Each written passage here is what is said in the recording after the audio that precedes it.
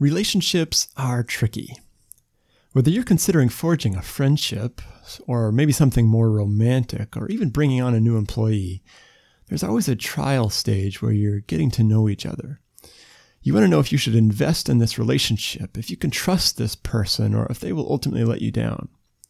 So we talk, we go on dates, we hold interviews, all in an effort to discover someone's character, to help us decide if we want to pursue something more.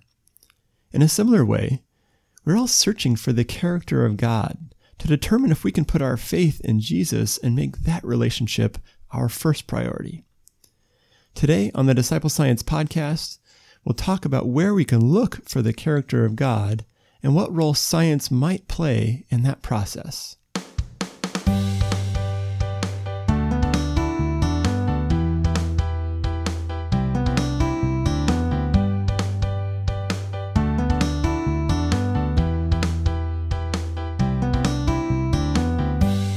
Welcome to the Disciple Science Podcast.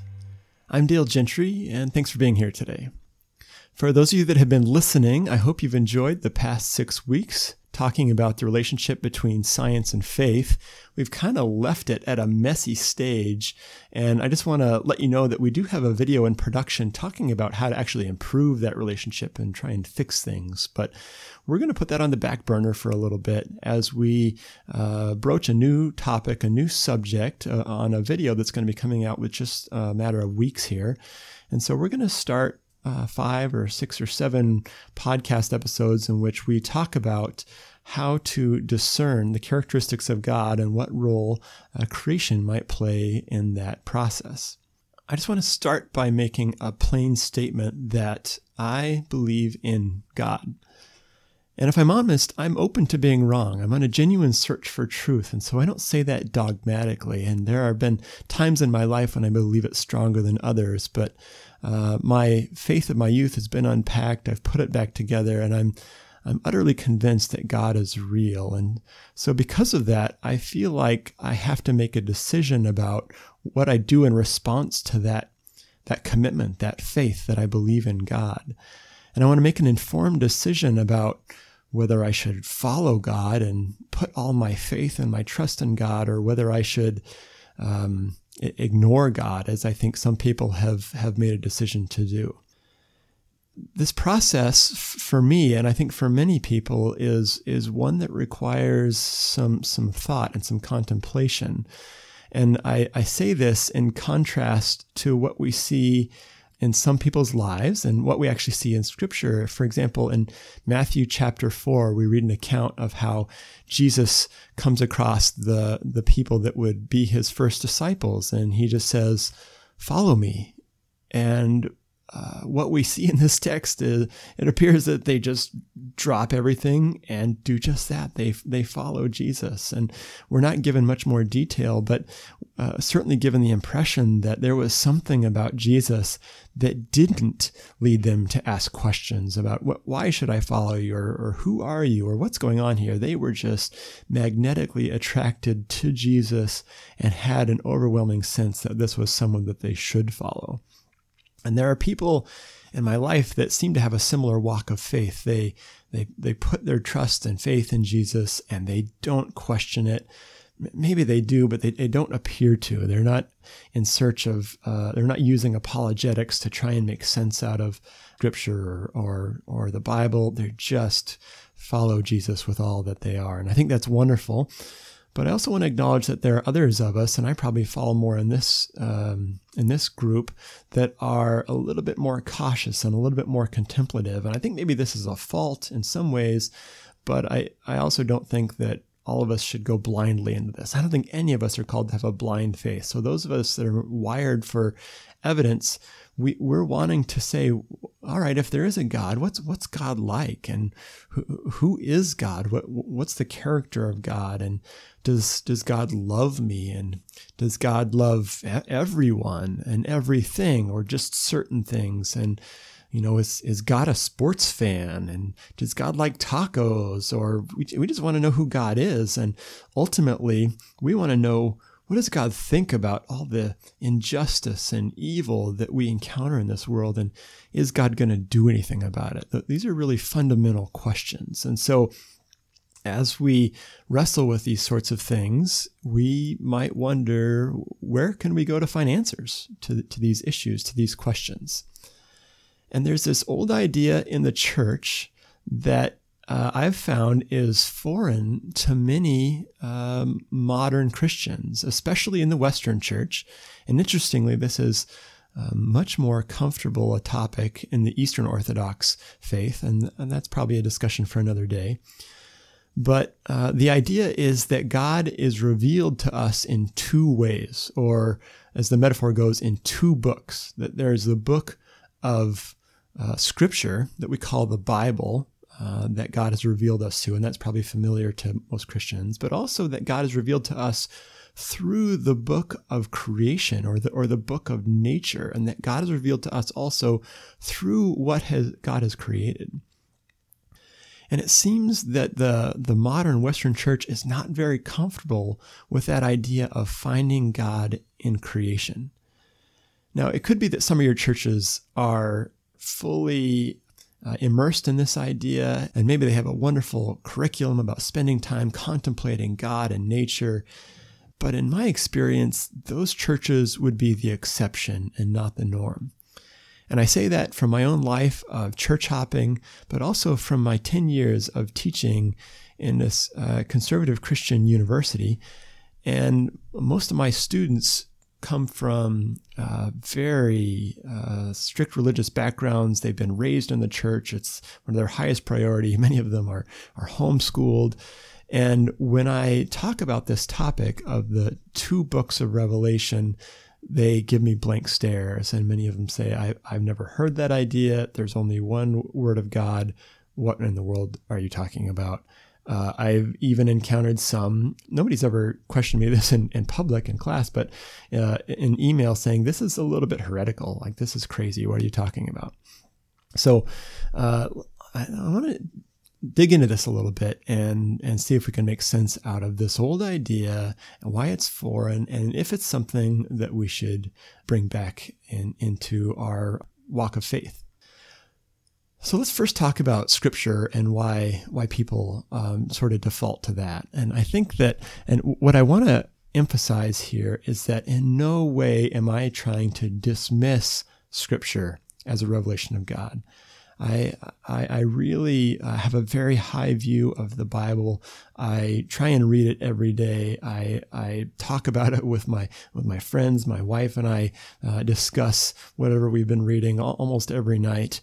And I find that this piece of ancient literature that was written to an ancient culture is still meaningful to me today. And as I read an account of the story of the Israelites and the people that first saw Jesus and the early Christian church, my life seems to fit right in with all of those stories. I resonate with the Israelites that sought to live up to God's standards and just failed over and over, and clearly were in need of a Messiah. And I resonate with the story of Peter, who was striving to be a leader of the church and yet failing at every opportunity. And so the Scripture is powerful, and it is a revelation, and I find more use of it every single day. And so I don't want to dismiss Scripture, but what I do want to explore is the idea that there's even more out there, and there's even more that can be revealed, and that I believe that our Christian faith can be strengthened and enhanced even more by encountering God through creation. Because most Christians typically stop at Scripture. It's comfortable. It's not simple, but it's explicit, right? We've got words, and words have definitions, and we've got Bible scholars that help us pull it apart and put it back together within these defined set of books that we can study and discuss and get some sense for who God is. And it seems that we're much less comfortable with encountering God through through creation, through nature. And so let's talk about that idea, where it comes from, and a little bit today and more in the weeks to come about why some people are uncomfortable with this and what we can do to perhaps get through that. So the idea that God's been revealed through creation or through nature is rooted actually in two areas. One is in philosophy and logic, and other is actually in words from the other book of Revelation, Scripture. So the idea from logic is just that if we do believe in the God that's depicted in Scripture, who is the creator and the sustainer of everything, of the universe, of everything material that we've ever encountered, then it's not crazy to think that that creator would be revealed through what he has created. And we hold to this same idea when we encounter other things that we are creating, right? If we think about artists, they are revealing some of who they are and the emotions that they're feeling in the works that they produce. You know, music is a reflection of the composer of that music. It makes me think about the Beatles, whose music was reflective of their circumstances and their lives and their relationships. And they started off as young men who were kind of happy-go-lucky and just wanted to talk about love and holding your hand and the simple things in life. And then as they aged and they encountered different ideas and different religions and different mind-altering substances, the contents of their music changed, right? And so their music was a reflection of the experiences that they were having in life. And that's true for visual artists as well. Painters and filmmakers are often revealed through what they've produced. And we can talk about the different seasons of their life and what type of art they were producing. And so the same idea that artists are revealed in what they produce goes to show that if there is a God that's responsible for the creation of the universe, then we can deduce that the universe that he created, or that universe that God created, will hold some evidence about the character of that being, of that deity, and that we can dig into nature as a revelation then of the creator. So the idea of God being revealed through what he has created is out there, and it turns out that it's supported by Scripture, by the other book of Revelation. It's in a few different passages, and I just want to read through them for you. They will be familiar to those of you that are regularly engaging in this dialogue between science and faith, but for others might have overlooked these, as I certainly did for the first decades of my life as a Christian. In Psalm 19, it says, "The heavens declare the glory of God. The skies proclaim the work of his hands. Day after day they pour forth speech. Night after night they reveal knowledge. They have no speech, they use no words, no sound is heard from them, yet their voice goes out into all the earth, their words to the ends of the world." What beautiful poetic language that gives us a sense of how the heavens and creation is a revelation of who God is. It says they pour forth speech and reveal knowledge, but do so without speech or words. So this idea that we can go into creation and see the glory of God. So we have this poetic Old Testament account revealing this idea that we can search for God in creation. And we see a similar idea in the first chapter of Romans. Here, Paul is talking about, actually starts with the wrath of God and God's frustration with those that, as it says, are wicked and godless. Let me just read it for you. Romans, I'll start with verse 18. It says, "The wrath of God is being revealed from heaven against all godlessness and wickedness of people who suppress the truth by their wickedness." Why? Here we find out. "Since what may be known about God is plain to them because God has made it plain to them. For since the creation of the world, God's invisible qualities, his eternal power and divine nature have been clearly seen, being understood from what has been made, so people are without excuse." So here we see Paul saying that what can be known about God is plain, is clearly seen, being understood from what has been made. And so in these simple, short sections in the Old Testament and New Testament, we have the foundations for this idea that we can find God through creation. And this idea then has manifested itself in many different ways and many different people. And this, the metaphor of 2 books of Revelation is over 1,000 years old. The first account that I could find comes from Hugh of St. Victor, who was sort of a Christian theologian and Christian mystic. And he said the whole visible world as a book was written by the finger of God. And so this idea of the world as a book.